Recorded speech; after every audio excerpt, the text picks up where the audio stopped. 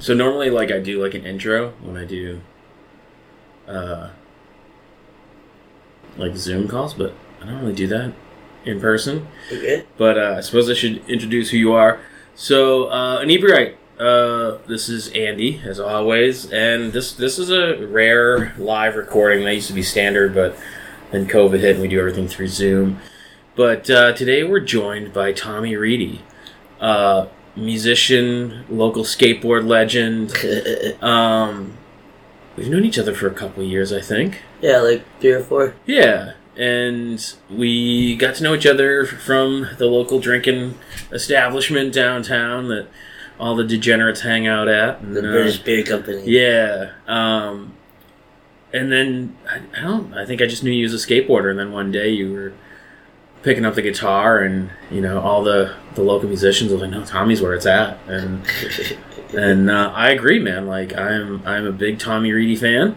And so I'm assuming skateboarding came first. It absolutely did. I started skateboarding when I was like 4 or 5, and I haven't particularly been able to put the thing down. Yeah. And I'm 30 now, and that's what I'm doing after I get out of here. It seems like it's like, I've known skateboarders. I don't know anyone that skateboards casually. I suppose that's like, what is it? What is it about skateboarding that, like, I don't know, gets you so hooked on it, or is it just like part of? It's a counterculture. Yeah, for sure. It's for rebellious youth. Yeah. If you have a problem with the way things are, you can overcome and adapt using a little piece of wood with wheels on it. And it's kind of always been that way. Like, I've always been a big fan of, like, you know, the Lords of Dogtown documentary. Hell yeah. But it definitely seems like, you know, kids who had trouble fitting in, and I think that's why I hung around skateboarders growing up. You know, being an art kid, you know, we all had weird lives. Just the outcasts and the misfits. Yeah. Which kind of sometimes feels like the British Beer Company. It's kind of a bunch of... Mm-hmm. So here's a question. Does that outcast let me try that again. The outcast misfit lifestyle bring you to music, or like, which came first? Like, I always knew I wanted to be a musician. I started out on piano. Oh, really? Yeah. Okay. Which a lot of people say that it's a good thing to start on piano Yeah. because it gives you dexterity in both your hands. right, because your hands are doing two different things. Yeah. But then got a little bit older, and I think I was like 11 or 12 when I picked up the guitar, and I was like, yo, this is sick. I feel like most dudes are like 11 or 12 and be like, I can get chicks with a guitar. Yeah. That wasn't the initial input, though. Yeah. It wasn't like, oh, I can't wait to pick up chicks. Yeah. You know, but it was like, you know, I always knew in my brain that I was headed towards like a rock direction with, you know, because I saw songs and stuff growing up, and I heard radio stations with all these crazy guitar riffs, and I just like, I could do that. I want to do that. Yeah. And then eventually it snowballed, and then I got one in my hand, and it was just game over from there. And it's a weird kind of, like, I suppose I've pigeonholed you a little bit in my brain before I got to know you. But being like, oh, he's a skateboarder. Like, the last thing I expected to see you playing regularly is an acoustic guitar. Oh, yeah. You know, like, I figured you'd be more punk rock or, you know, that kind of shit. I went through a lot of phases in my life where I have held an electric guitar in my hand, Yeah. and I have been doing the more punky, yelly thing. But I love folk music. Yeah. I adore it. I love people of the people storytelling, and that happens 90% of the time with an acoustic guitar in your hand. Sure. And yeah. I just, you know, I fell in love with Dylan, fucking Neil Young, just early folk stuff that, like, just my parents or just, like, my older cousins would listen to. Yeah. And, you know me, I'm a people of the people. Oh, yeah. There's a certain way of music producing that comes with being a people of the people. Like when you are a product of the environment, and your environment, it's like there's that kid. He's one of us. He represents us. Yeah. Yeah. Yeah. You know, it's that kind of like skateboarders, locals only. You Yeah. know, I have locals only tatted on my ass. So yeah. it doesn't get any more local than me. Yeah. Yeah. And you know, it's that kind of.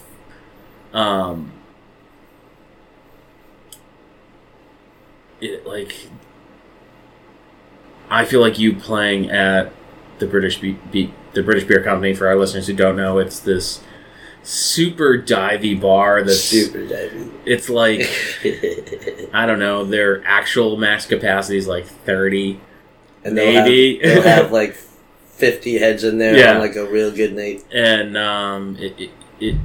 if you walk in on like a Tuesday afternoon and you're not a regular, like every head of the bar turns to look at you, and not in really a judgy way, just like everyone is. I think it's more everyone's looking to see who's coming in. Mm-hmm. You know, but yeah, it's just a very local, local guy bar. You know, and it's to me like that's not saying that you couldn't play other places, but like I feel like that's where we belong. Absolutely. Yeah. I don't enjoy sitting in Main Street. I don't enjoy having a alpha energy ridden male get puff his chest out when I looked in the direction of his girlfriend for more than 4 seconds. Yeah. I want to have semi-intelligent conversation with my dumb friends over cheap beer. That's literally every day at BBC. Yeah, for sure. Yeah. You know, and it's... When was the first time that you played out? Because it's fairly recent. At the BBC. Yeah. But, I've always wanted to be a local musician on the downtown strip. I grew up, skateboarding around, listening to all the live music. Yeah. And then Jeff, who plays on Thursday... He was one of my earliest inspirations for wanting to do that. Yeah. And just like me, sings with a rough voice. He likes playing acoustic guitar. I would always, not window shop, but like window show. When he would have a set, I'd be like, there's Jeff. Oh, I want to be like Jeff someday. And then Jeff, through one thing or another, heard that I played music. And he was the first person who put me on a bill back when Lux was around. Lux. It was this weird hookah bar that was right. Oh yeah. It's it's right next to like Gunther Tooties. Yep. That kind of Gave me a chance, and that was one of the very first times I got on the downtown strip with my guitar, and I could show people like I can do this too. Yeah. He's one of the nicest guys and ever. You're never gonna see Jeff play and phone it in. Like, he leaves it all on the stage or wherever. Like, he puts his heart into it every single time. It all comes out. Yeah. Is that part of what you like, is kind of like, is it cathartic or like therapy, like getting out all that shit? No doubt. Sometimes if I'm comfortable with a person, I can communicate and I'm not nervous. Yeah. Other times, I'll get like a mental block and I will be so nervous trying to talk with a person that I'm not necessarily comfortable talking with.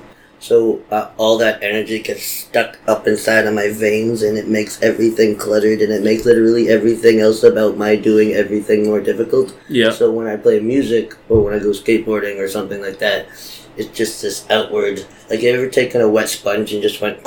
Yeah. That's what it is. It's just rinsing out all the angst and gunk that I'm not able to properly express to people. Yeah. Now you've written your own stuff. Is there still like that kind of angst of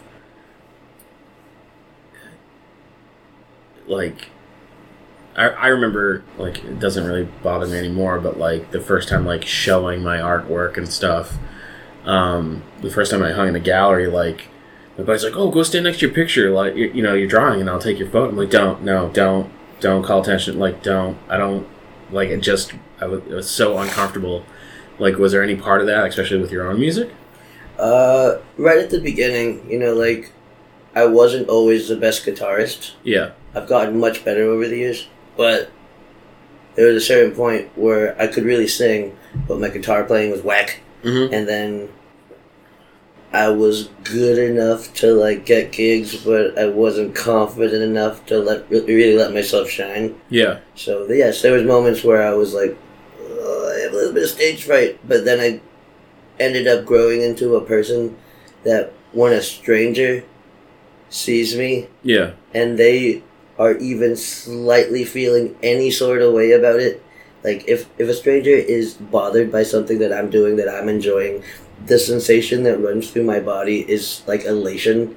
I love it. Yeah. When like a stranger who does not know me is disapproving of my behavior of acting like an asshat. So, like, when I'm on stage and some guy's, like, heckling me, I'm like, heckle me more! Well, it's one of those things where it's, like, you're still eliciting a response, whether it... Like, I suppose, like, the worst response would be indifference. Yeah, no doubt. I want to get emotion... My goal with music, at least, well, it's always hit me. I want to make emotionally stuck people leave my show having not been emotionally stuck. I don't care what they feel after they leave, but I want them to feel something. So you want them to wring out like a sponge, too? Yes. Yeah. I'm going to bring sponges now and throw them at you. It's a sponge kid. Sponge bitch. Do you find, since you got... And this is one of the things that impresses me most. Mm-hmm. Is I feel like if I was going to start doing what you're doing, the last place I would want to start is at the BBC. Because it's so intimate? It's so intimate. Everyone calls you on your bullshit. Like, God forbid you try to parallel park in front of it. You come inside and everyone's like, oh, nice job, took you late turn, So it's well-meaning, but, you want to talk about being heckled, you can get your balls busted there no doubt. Severely. Any day of the week. Yeah. So was there that, like, intimidation factor of just being in front of your friends and those local chuckleheads? And as a musician, if you're in like a new location, there's always going to be that little bit of but no, I love the people there, and I love the strangers there, as long as they're not whack, Yeah. Like, we've seen it all year. We've seen some whack people. There's been some interesting some incidents, and I still to this day say my favorite thing ever is watching Philomena throw someone out. Oh, I know, because half the bar wants to murder the guy. And you better get out of here right now. Yeah. Time to go, and she's just so like sweet, and she can't intimidate anybody. But like the entire bar is ready to like murder the guy. Poor Phil. So now you're writing music. Mm-hmm. Are you gonna be doing an album? Like what's the 2024 Tommy plan? I've been putting it off a little bit, but Jeff Rosen, who you know as well, who plays at the BBC. Never heard of him. Oh, I mean, I have. He's a piece of shit. Yeah. Jeff, fuck you. Yeah. No, but he is starting to record his own album right now, and he told me that I can stop by the studio anytime this year to start working on mine. I have about 7 songs already written, but I want at least 14. Yeah. So I gotta write a little bit more, and I gotta hone the 7 that I already have, and then we'll be good. And then I'll start recording it with Jeff in his studio, and I'm gonna make it this big, folky, punk, multi-instrument thing, mainly focused on acoustic guitar, but, maybe that will be a fast song with a little bit of a yeah. But, like, I don't know. So, when you're starting to write a song, like, where does that come from? Like, what is your process like? Depends on the day. Sometimes I start with lyrics, sometimes I start with a riff. Most of the time, I'll go park someplace really quiet, away from, like, traffic sounds or, like, sounds I don't want to hear. Yeah. And, I'll just play guitar. I'll either put it in a tuning I want to hear it in, or a capo somewhere, and I'll just fuck with it until I find how I'm feeling with a riff, and if I like it or not, then I'll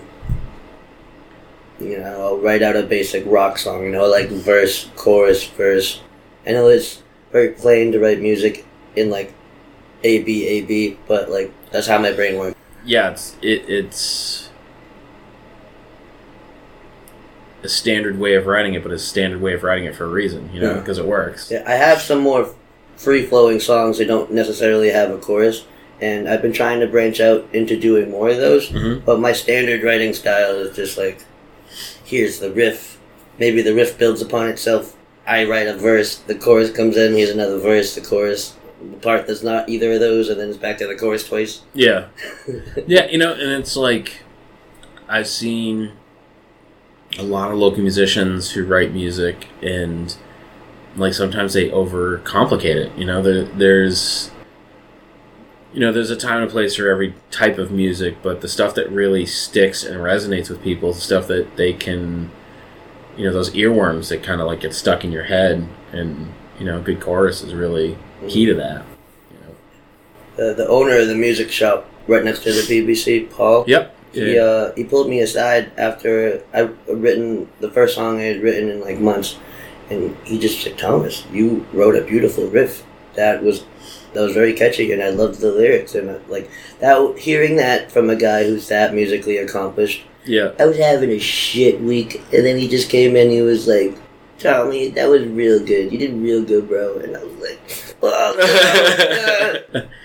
Yeah, it's, and that's kind of one of the great parts of creating stuff, is not just looking at something that you've done and being like, yeah, I did that, but kind of like seeing how other people,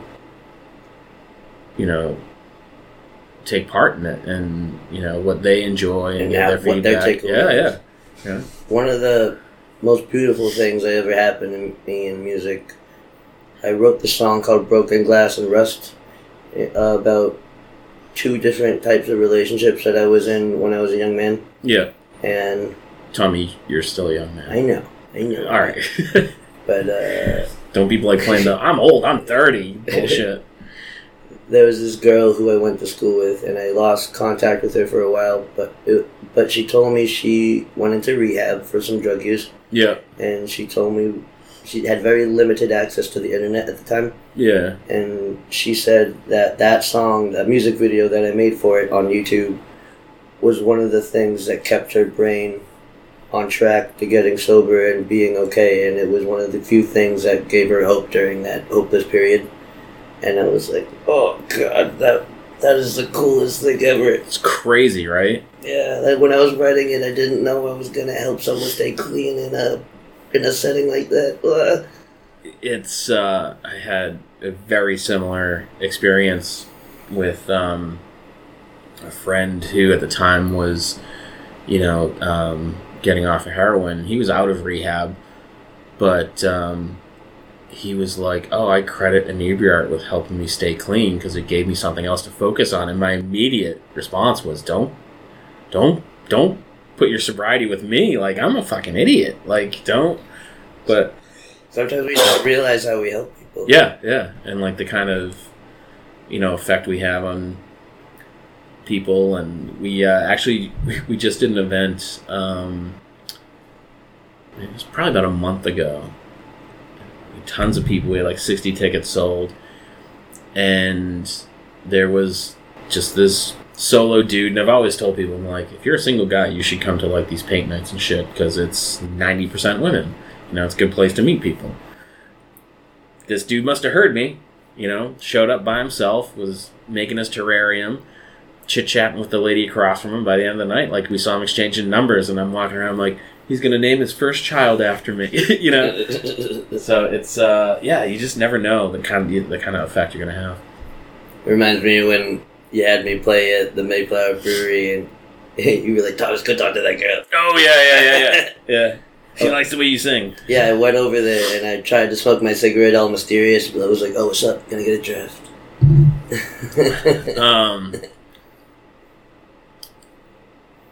That was great. And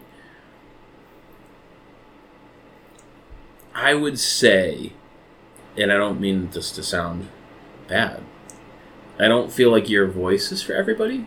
Like I've always said, you're kind of like a Tom Waitsy. It's a very rough, gritty sound when I really turn on the heat. And some people don't like that. They like a clean vocal, and that's fine. Yeah. It's not for everyone. I grew up on a bunch of rough vocals. Like all my older cousins listened to punk, and that's all they ever would let me throw on the radio when we were at hanging at the cottage. Yeah.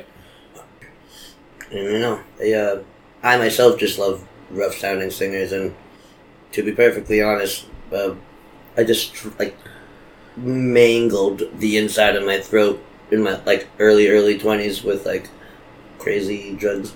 Okay. And it on the other half of that tunnel, finally coming out of it, I no longer sounded like Pipsqueak Tommy. I just sounded like this. Yeah, but I mean, I think for that folk, you're that fine line between folk and punk, Mm-hmm. And I think it really kind of fits the vibe of your music, whether that was intentional or not. It's one of those. Sometimes shit just happens out the way it's supposed to. Just be honest with yourself. I have a lot of youthful anger, angst, and rebellion still continually flowing through my veins. You're a sad boy. Yeah. But at the same time, I truthfully do care about people, and I care about their stories, and I think that's reflective in the way I like to write music. Yeah. I think that's one of the reasons why I've always been like that. Tommy is my guy. You're my dude, Andy. Because you are... I never, ever felt as though you would say anything that you didn't actually believe, and you want everyone you come into contact with to do well. You know? And it's just that super genuine, heartfelt that you're like, that's a good fucking dude right there. So it's and I think that kind of comes through in every part of what you do, And, I've been in that bar when these fucking kids come in and you're like, that kid's not old enough to drink here.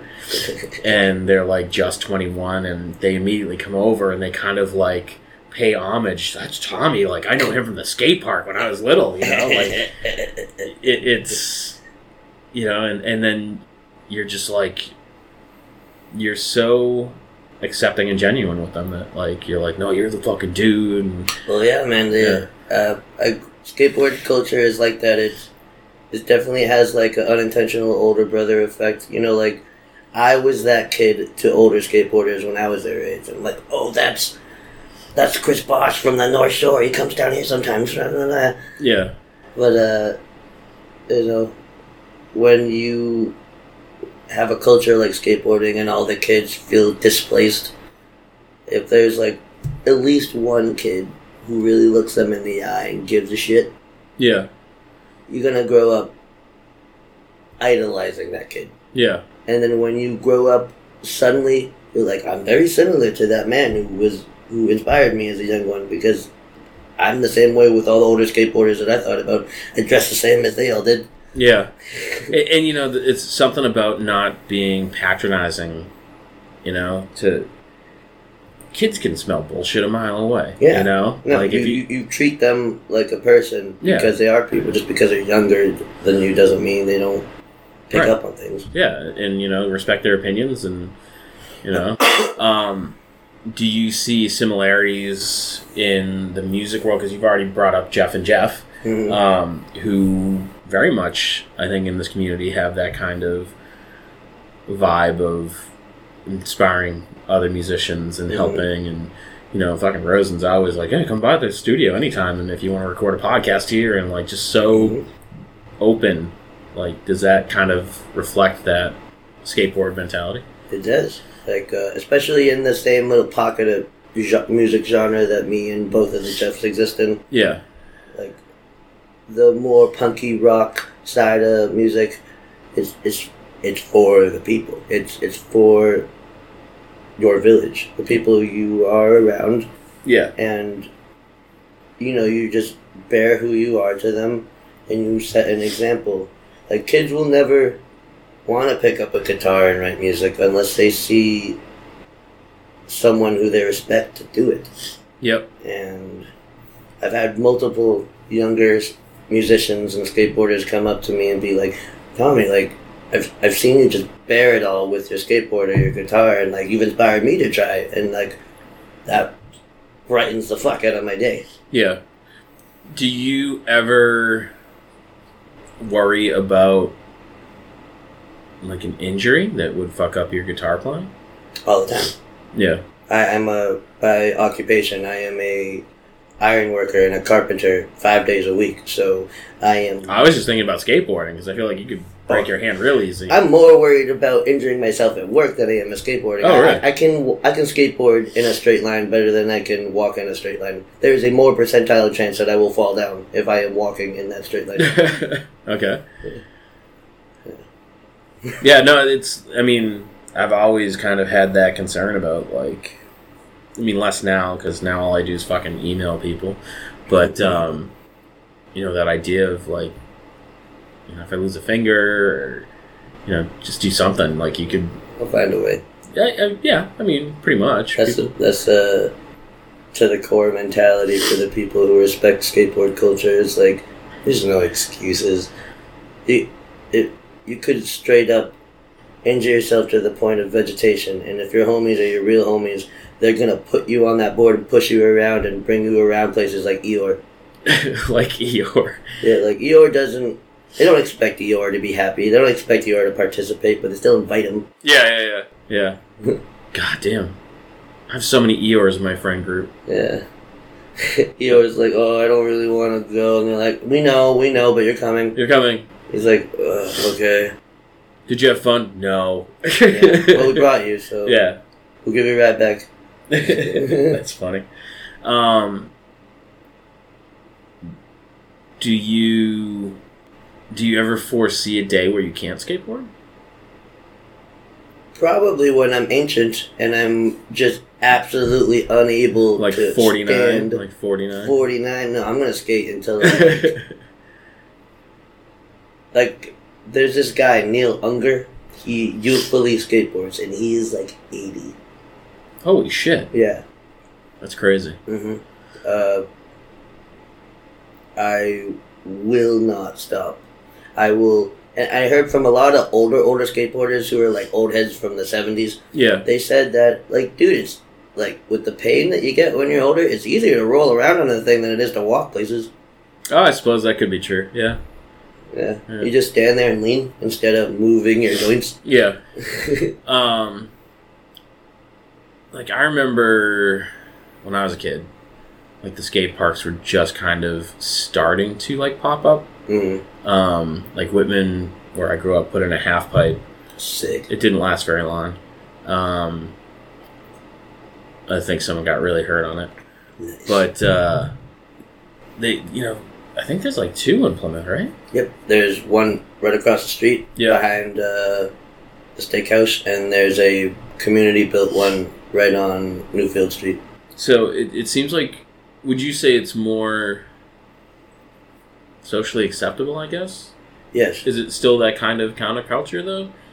For those who were there in, like, the rough years of skateboarding, where, like, every single person you meet would view you negatively because you held a skateboard in your hand, that doesn't leave under your skin as easily. Yeah. So, but yes, there's been a huge push for acceptance because of, like, things like the Olympics accepting skateboarding, the skateboarding media portraying skateboarding in a more friendly way. Yeah. Like even like Robin Big on MTV. It's just like, it's portraying us as not the nuisance to society that for so many years people thought we were.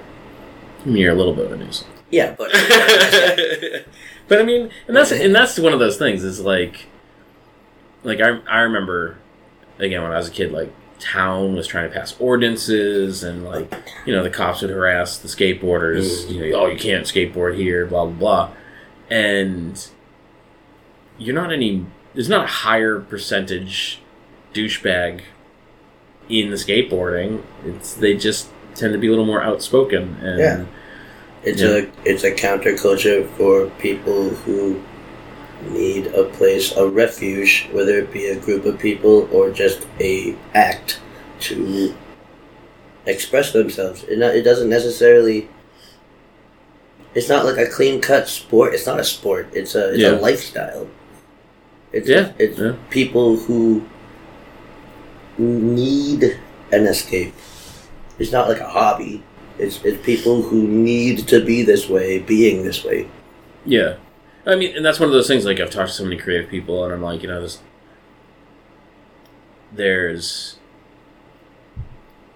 I've met a few creative people who are like, oh, I should be making more money at this. I should be making more money at this. I'm like, you're doing it wrong.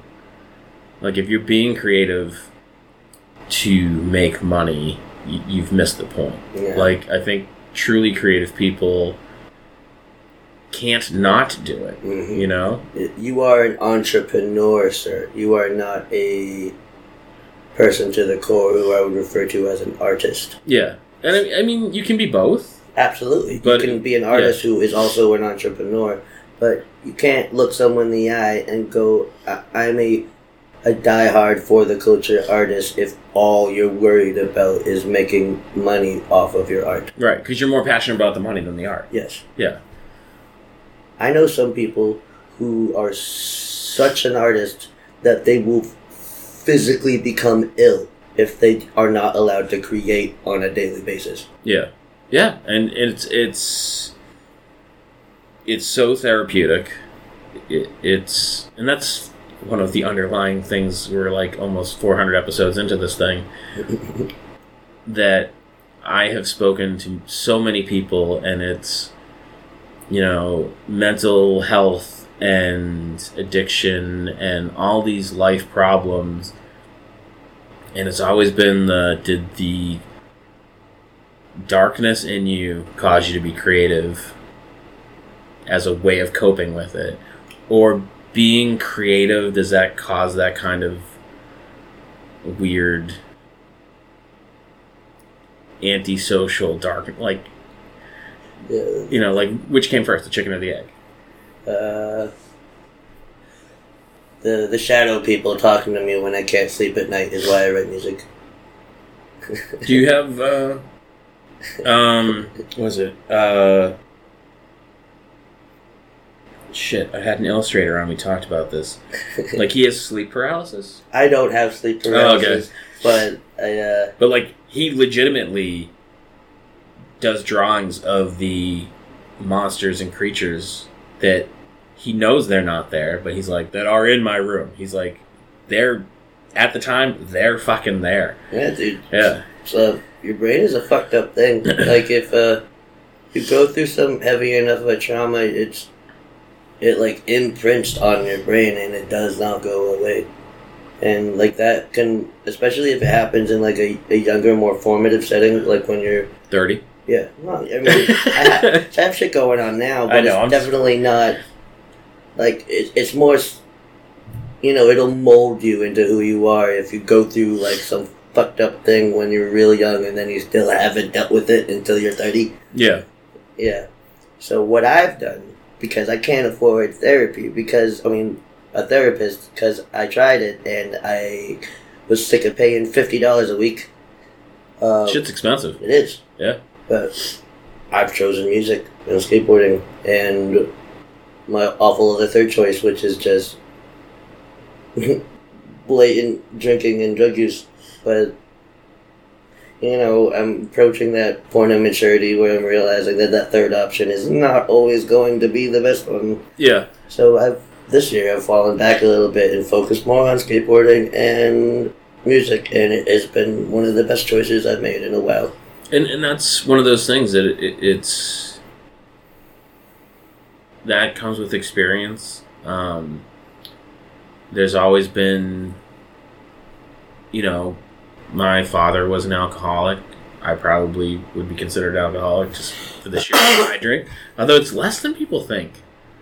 It really is. But it might be more than people think. I don't know. I got pulled over the other day. Okay.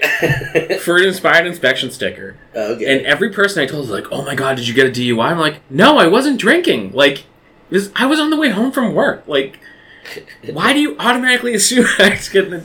Like, I don't drink constantly. Because it's Plymouth, Massachusetts. Yeah, well, it's just one of those... I work at bars, brews, and restaurants, and I'm always at a brewery. So, like, I kind of get it. And, you know, I enjoy drinking, you know? Same. But I will tend to... If I'm in a really bad place, like I struggle with depression and self-esteem issues, then I won't drink. Because I'm like, that's just worse. It's a recipe for disaster. Yeah, that just makes really bad decisions. And sometimes it kind of sneaks up on you, and you're like, fuck, that was not the right way to do it. But, yeah, I'd rather have drinks with friends when I'm happy than being, like, super depressed, hating myself, getting shit-faced. That's not worth it. It's not. Me and my buddies, we all collectively have this bad habit of we'd rather hear the noises of other people than hear our loud brains by ourselves. But we also don't care if someone sees us upset. So we do this cool collective thing, and you've seen it every single day, where if we're all pissed off, we just sit there and not talk to each other and just drink. Kind of like King of the Hill. Yeah. Every couple of seconds, yep. Yeah, you know, and it's that you're referring to what is affectionately known as the succulents. The Succulent Boys. Which, you want to explain how that fucking came about? Me and Money Hose and Benny Boy and Brandon, these are all my drinking buddies, and they are actually my friends. But yeah. Jack noticed and Sarah noticed that we always come in there and we're just, we're rowdy boys. And one day... There are literally sometimes where I'm like, they have fucking homes, right? Yeah. Like, they're here when I leave, they're here when I come back. Like, but one day Money Hose kept saying the word succulent just to describe things. Yeah. And then I think it was Sarah or Jack, they were like, you guys are the Succulent Boys. And then we were like, yo... Succulent Boys, and then like it just kind of sprouted from that. Yeah. And then Sarah made us stickers that say Succulent Boys, and it just became official. Yeah. But I mean, like that's that great kind of camaraderie. You know, misery loves company. Yeah. Because they're good dudes. They're not always happy. You know, they have their struggles. But and you're right. You know, there's those days when I think that's one of the great things about the BBC is you can go in there and be having a great day, and people come over and be like, "Hey, what's going on?" And then like within 5 minutes, they're like, "All right, I'm gonna go over here and talk to someone else because you're not in a chit-chatty mood." Yes. You know, it has a great way of kind of people know what's going on. It's people respect the feng shui in the room. Yeah. You go to Maine's. So you'd be like, oh, cheer up, bud, slap you on the back and be like, here, buy this guy a shot. And, like, someone does that at the BBC, they're like, can you please leave me alone? I've had a really rough day and I just want to drink and be by myself. Yeah. And you don't even have to give that explanation at the BBC. People can just kind of pick that up there. It's such an intimate place. There's not a lot of distractions. Yeah. Yeah, and it is... Yeah, I don't... That's probably the best way to describe it. It's just a very cozy... place that gets out of hand once in a while. Yeah. A couple of bar fights this year. Ain't nothing. Oh, I don't think I've been there for a bar fight ever. I've been there for 5. 5? 5. Holy shit. This year? Yep. I was in all 5 of them. You were in all 5 of them? Yep. There was one on a Naked Tuesday where it was block-to-block chaos, and I was choking out some huge guy, and his friends just started kicking me. So Jeff from Naked Tuesday ran out and tackled like 3 of the guys off of me. Holy shit. How'd that start? Penny Boy was getting swung on by some dude. I ran outside, punched a dude. Some dude punched me. Money Hose got punched. Vontae runs out.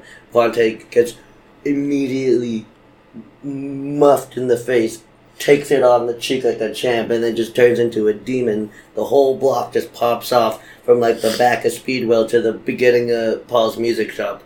And everyone ran out, like Jack's fiance ran out. Yeah. It was just chaos for like a good 3 minutes. That's insane. Yeah, and then everyone just kind of like, all right, we're all hooligans. We're all tough boys. Yeah. Everyone chill. Why did this start again? Yeah. That's crazy. No, I've never been there for a fight. Yeah. Jesus. Jeff Rosen is like one of the nicest, sweetest human beings. He is, and he's a but big I guy. would never, ever want him to swing at me in anger. And he's because he holds it in all the time. Yeah. He's so real nice. People like that who you can tell that there's like another compartment in their brain. It's that darkness that I was just talking about. Yeah. They take all that anger that should be surfacing all the time, and they're like, I'm going to put that right here. I'm going to save it. I'm going to save it. So when I need it, I'm like, Rrr! But he's a monster. Like, he's a big dude. Yeah. Wow. All right. I'm not going to call him a pussy anytime soon. That's not true. I will.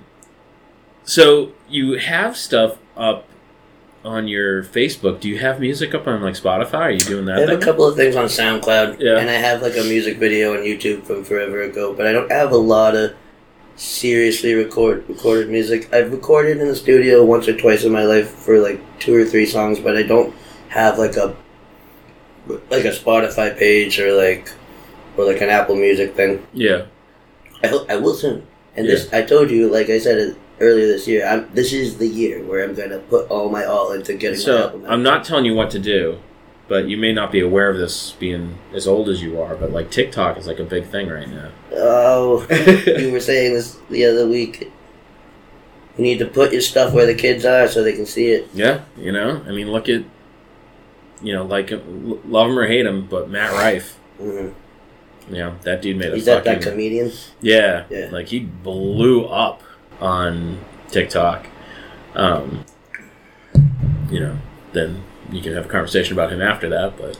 Well, maybe I'll try, Andy. Yeah. I'll make a TikTok, and then when I get to be a TikTok famous emo folk singer, you could be like, I told you, Thomas. I told you. I don't think I'd ever call you Thomas. Very few people call me Thomas, but there are some. Yeah. So, like, the only people that called me Andrew was, like, my immediate family, like, my parents and my sister. I didn't know your name was Andrew. Where do you think Andy was from? Milanakis. Yeah, my first name is Andy Milanakis. Yeah. Yeah, Andrew. But, like, no one calls me Andrew.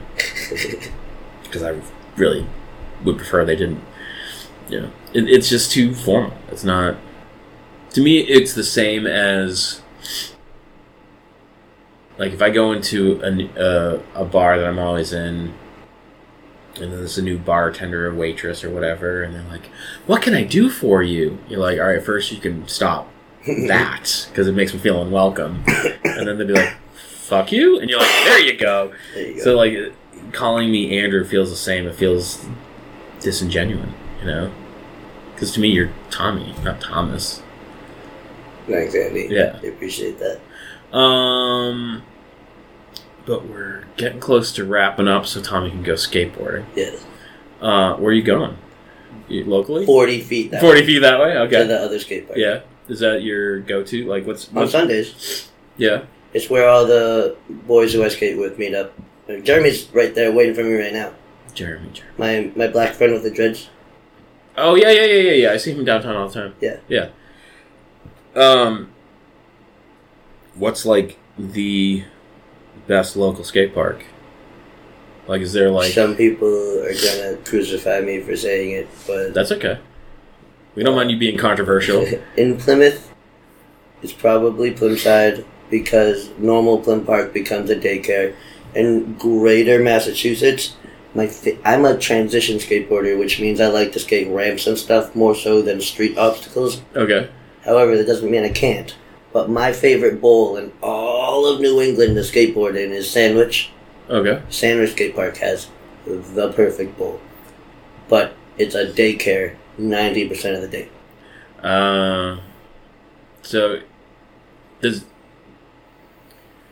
So that's an interesting point, because we already talked about how, like, you want to be that guy that kind of, like, holds the door open for the next generation. Always. But, I mean, sometimes you want to be like, get the fuck away from me. Well, here's the thing. I will never be mean to the kid who's just skateboarding, trying to fit in. Ever. Yeah. But if there's, like, a Looney Tune brigade of, like, 19 scooter kids literally throwing their scooter into the pool, unsupervised by a mom reading some kind of, like, novel. 50 Shades of Twilight? Yeah. Oh, no, you're a Twilight guy. I am a Twilight guy. That's Put right. respect on Twilight, Sam, Randy. I can shit on Twilight all I want. It's my show.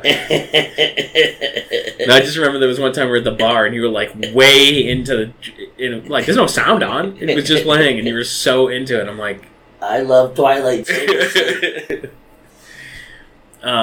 sorry, I didn't mean to derail that. But okay. Yeah, I can get that. Yeah. There's a difference between an ostracized kid finding honest interest in skateboarding and being nervous to talk to the older skateboarders at a park than a snot-nosed 47-strong daycare scooter brigade ready to get in the way of every single thing that you're doing. Yeah. There's a difference. I can see that. Well, thanks for coming in, man. Of course, Andy. Yeah. You're one of my best friends, and I'll always help you out. You shoot, I shoot. That's how this works. What? You shoot. Oh, okay. You shoot, I shoot. Pull out that stick, baby. Yeah, I gotcha. See, I'm not from the street. I don't know that lingo. So you think there's the possibility of a 49-year-old guy picking up skateboarding? Absolutely. Yeah. You just gotta have the right mindset. Totally blew out his knees. He can barely walk. Perfect. All right, so listeners, I will update you on my skateboarding experiences from my emergency room bed, I'm sure. But go check out Tommy Reedy's stuff. SoundCloud and my Facebook. I'll make my Facebook public so y'all can hear it. Yeah, and we'll share it. We'll put some links in and stuff. And thanks for coming on, man. Thanks for having me, Andy. Yeah, you're always welcome. And I'm sure I'll probably see you within the next 24 to 48 hours. Yep. I'll be where, That's usually where, Are you playing this Tuesday? Jeff might let me have a song or two, but I'm not playing officially. I only ever take over the gig if they have something to do. Yeah. Yeah, you're kind of like the standard filling guy. Standing guy. Yeah. We're going to get you on some Art on the Greens this year, too. Yay. Yeah, it's the plan. I just got to finalize some paperwork shit. Okay. So, but thanks, listeners, and thanks, Tommy, and see everybody next week. And thanks for checking out the show today, listeners. If you enjoyed the content today, you can go over to patreon.com/inebriart to support the show. You can join over there for just a few dollars a month and help us provide this fun content that you just checked out. You can also email us at inebriart.com with your questions, complaints, and concerns, or you can find us on all social medias at inebriart or at inebriart6 on Instagram. And also don't forget to check out our other shows, Bar Talk Podcast, Old Colony Cast, Inebriart, and all the other shows on the Inebriart Network, which you can find at inebriart.com. Thanks again for listening.